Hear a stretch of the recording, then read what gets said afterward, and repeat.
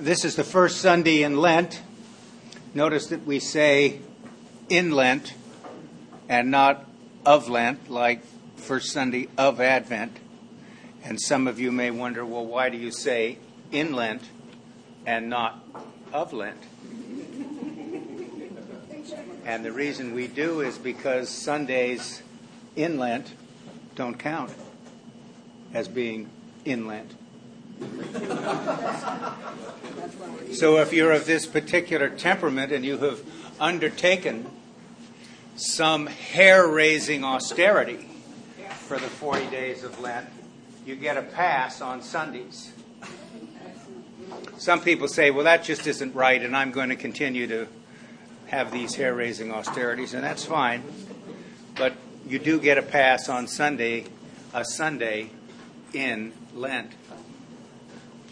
What I'm going to do is talk a little bit about what I preached about on Ash Wednesday, and I preach usually the same thing on Ash Wednesday, but it sets us up with regard to the purpose of the season of Lent, the whole of the focus of Lent over the time that the season has developed, and then to focus on the gospel, because every first Sunday in Lent we read the story of the temptation of Christ, one of the Matthew, Mark, or Luke versions of the temptation of Christ. And I'm going to use my old standby, Father Thomas Keating, to talk about how we might understand what the significance spiritually is of this for our own interior life and for the community of faith we call the church. So that's sort of the plan. However, I listened this morning again at 8 and then at 9 to the reading from Romans. And I thought I might say something about this because it has something to do, as Paul does in Romans, with faith. And we need to always remind ourselves, I think, of something that's important, particularly in the solemn seasons like Lent. And that is that faith precedes belief systems. Faith precedes belief systems. And what that means is that as you go along and you go through suffering and trials and everything, and you think to yourself, well, I need to have faith, or I wish I had more faith, most of us have a natural predisposition towards faith, some palpable feeling that there is something bigger than I am out there, and that this presence is important. And when I connect up with Christianity or even some other faith system, you begin to see, we call this faith. And now we're going to talk about what it is, the nature of it within the context of this particular faith tradition.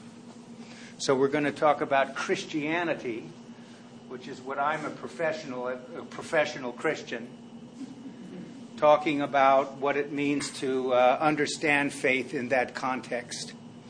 So keep that in mind when you think about all of this, because the belief systems have come after this basic belief. The people of Israel were wandering in the desert, and they were haunted by a presence. So they begin now to give a voice to this, and they begin to sort of bring it into some kind of an understanding. I'm not going to preach about Deuteronomy, but it means the second law. That's what that book means. And so it's a description of how the law became now somehow an agency, began to become a belief system that held this presence, Yahweh, and the belief that somehow they had an intense relationship with Yahweh. And they were haunted, not in only an anxious sense, but in a kind of reassured sense that something bigger than themselves was looking out for them and unconditionally loved, accepted, and forgave them. It's the beginning of all that. We begin with the season of Lent, Ash Wednesday, the first of the cycle in the Christian year. So we do it out of order. Advent, Christmas, Epiphany starts the Christian year. And then Lent, Easter, Pentecost moves us through the end of the year. And then we start with Advent again. So we're beginning now with this preparatory season, which sort of grew out of Easter, sort of a pre-Easter celebration. Actually, it was just Holy Week. One of the great things about the Episcopal Church, as it participated in the liturgical renewal of Western churches, was that it added in its prayer book these services of Holy Week, which were the very ancient preparatory times before Easter. And then Lent grew after that. And it was a season of preparation both for our interior emotional, spiritual, and mental states, but it was also a preparation for the community of faith. And originally, Lent started as a preparation, or the final intense preparation, for the people that were going to be candidates for baptism. So prior to Constantine in 314 A.D., we had the normative age for baptism, adulthood. All right? And in a number of places, it was a 3-year preparation. And you were enrolled in something called the catechumenate. And after 3 years, you were baptized. And the last period of preparation was what we now call Lent. So that was the thing in which people were focused on. And so by extension, the community that was already baptized were reflecting on the promises they made at their baptism to see how well they did. And if they had fallen short, how could they repair the break between themselves and God through their sinful behavior? What was it that they could do? That was focus number one. 314 A.D. comes. Now we got most of the adults baptized in the Roman Empire because Christianity was not only tolerated now, it was the only legal religion in the Roman Empire. So we had always baptized infants and young children, but now that was mostly the pool from which we took the baptismal candidates. And so we wanted to focus on something else. And what it was almsgiving, fasting, prayer, and thinking about how far we'd fallen short of the mark, So that became the focus of the Lenten discipline. And for many centuries, that's what it was. And in some places, it still is the major focus. Maybe those of you who were raised in a tradition where there was Lent and you thought about it, you thought, well, that was what it is I need to do. I need to sort of get right with God and think about all the bad things I've done and get somehow renewed in this process. And, that can't hurt and it might help. But it also has something to do with the renewal of what you promised at your baptism. Not all churches in the Anglican Communion have a baptismal covenant. And they have an understanding of baptism and its effects that is very much shaped by the Protestant Reformation of the 16th century. And during the liturgical renewal, when we brought baptism back into the center of our common life, we began to realize that there was something more than cosmic spot remover involved here. That we understood that being baptized was being grafted onto the body of Christ, as Paul said, but it also invested us with special responsibilities and obligations. It did not vest us with privileges only. And sometimes people who are Christians get the idea that they have now been vested with special privileges, but they forget that there are responsibilities and obligations.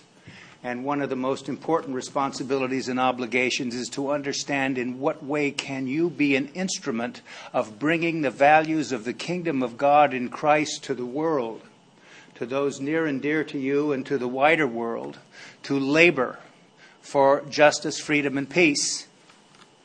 That is what is at the center of the Savior's preaching in his earthly ministry.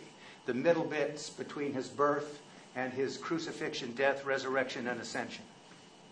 And how do we become part of that? So Lent is an important season to reflect on those things. And it's very difficult after such a heavy period of programming, many, many centuries, to say, I shouldn't be just focusing on my own internal, personal shortcomings, as important as they are. Now, what I'm going to read to you in a minute when we get to the temptation of Jesus is going to have a lot to do with your interior purification. So we don't want to always think about the desert as a geographical location. But we think about the desert as a place of interior purification as we seek to get more clarity about who we are and what God wants us to do. So if you were to say, what would spiritual progress look like after this kind of self-examination, repentance? The major themes I talk about on Ash Wednesday always are repentance, reconciliation, and godly motives. So if you work on those things personally, what does that mean? How would you be able to see if there's a difference? And one of the ways that you could see that there's a difference is that you are now beginning to take personal responsibility for your own being and destiny.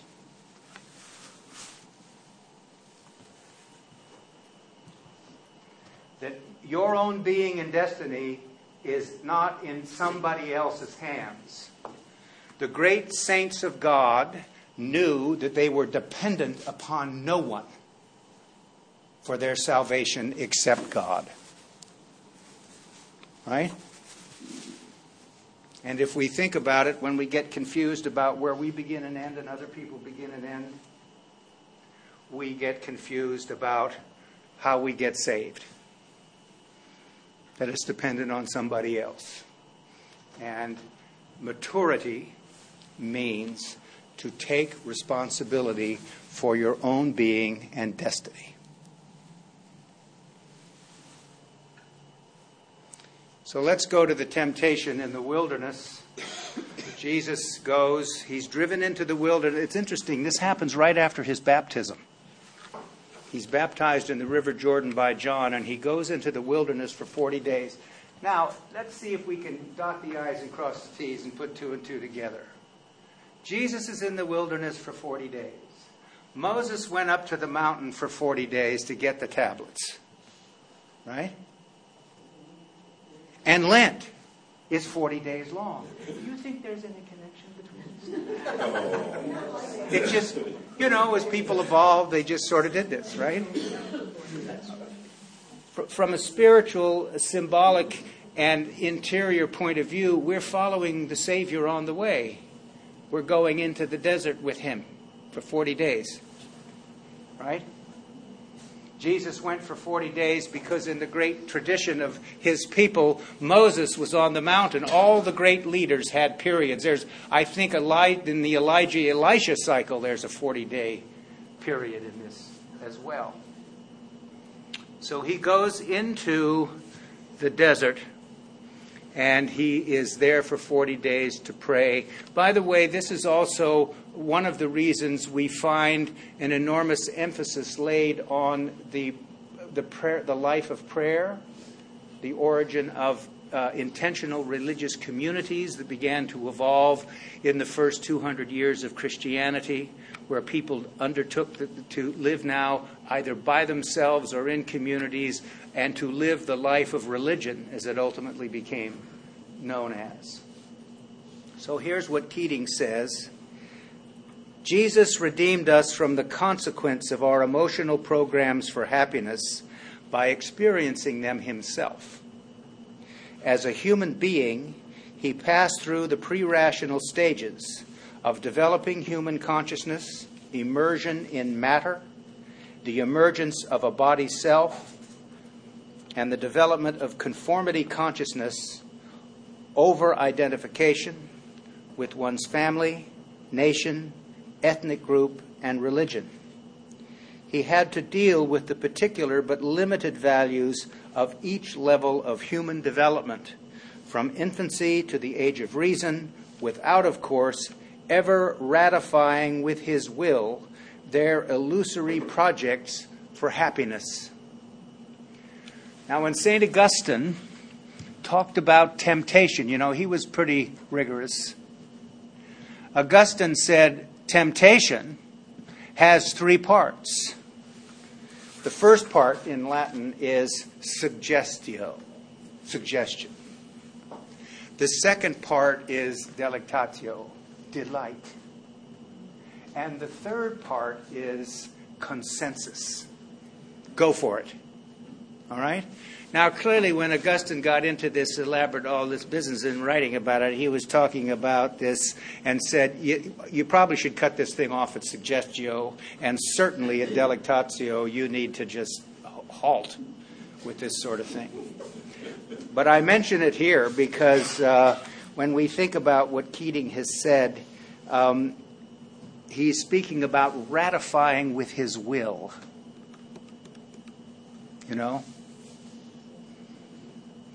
So in the old catechisms years ago at St. Michael's School, which you used to teach the kids, what is the soul?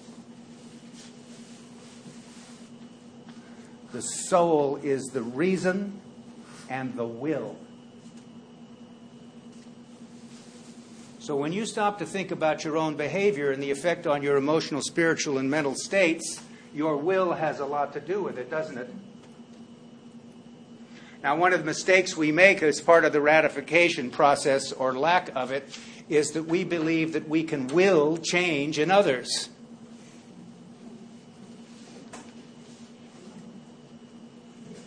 So if people are not doing the stuff they should be doing, or you want them to do, you believe you could will them to change,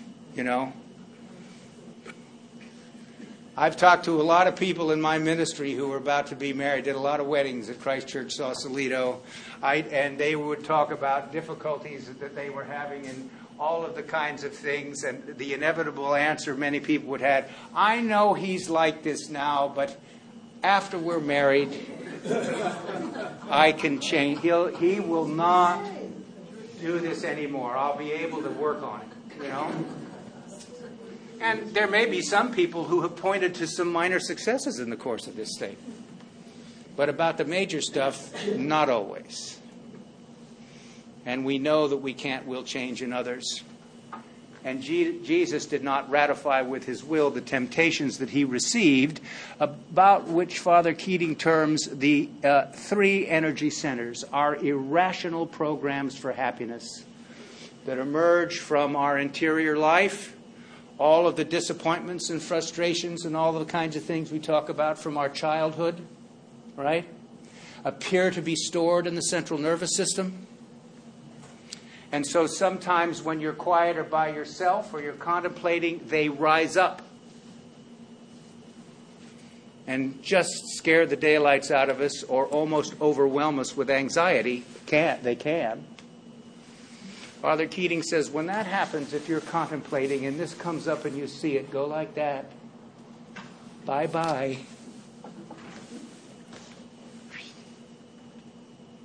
May take more than one try at this. What do you think? But at least it's an idea. Security and survival, affection and esteem, power and control. And if you think about the major temptations that we read in the text, you see that they all have to do with those things. The bread and the stone, security and survival. Looks at all the kingdoms of the world. These can be all yours. You'll be the head of everything. I can assure you of this. Affection and esteem. And now come up to the pinnacle in Jerusalem and throw yourself off. And I'll protect you. Power and control. So all of us, when we think about the things that tempt us, are usually around the three energy centers, which govern most of our existence. These never go away because we need to be able to have some mastery over them in order to function highly as human beings and to achieve the highest of our human potential. But I've always thought that it would be a wonderful thing if we could be like St. Anthony in the desert when they came out and they saw him, and the bottom line after all this was he was a man completely at home with himself. That might be the best thing that you could say. And also the hardest to achieve. A man completely at home with himself. You know? Not particularly happy to see the people. Not particularly unhappy to see them. Not wasted with austerities and anxious moments. A man completely at home with himself. You know, Lent may be a time to ask the question, all of us, what is it that makes us restless and discontent? Augustine called it concupiscence. That somehow, as good as things, you know, Ed Friedman used to say, when things are going really well, watch out. Right? So the question is, what is it that makes us restless and not content? And believing that the grass is always greener on the other side. You know? And I think those things have something to do with character. If you understand one of the definitions of character, which is to live your life according to certain principles. And sometimes it takes us all a lifetime to discover what those principles are and what are useful for us. So Jesus was able to overcome these temptations. And, as Keating says, he lived through all of this. So we can say that if he did, we can, because he's the best human being we've ever seen. We believe that in our faith tradition. That's how one of the things about our faith, it comes together in a belief system. We think that in this man, we have seen the unique focus of the divine presence as Christian people in a human body. And by extension, we can understand that as the template that we lay over our own spiritual life and development. So I would suggest on the first Sunday of Lent and moving into the week that you take a peek at your emotional programs for happiness, and that Jesus has been everywhere that we have been, and that if we follow him, we can go everywhere, and we continue to be unconditionally loved, accepted, and forgiven. Amen. Amen.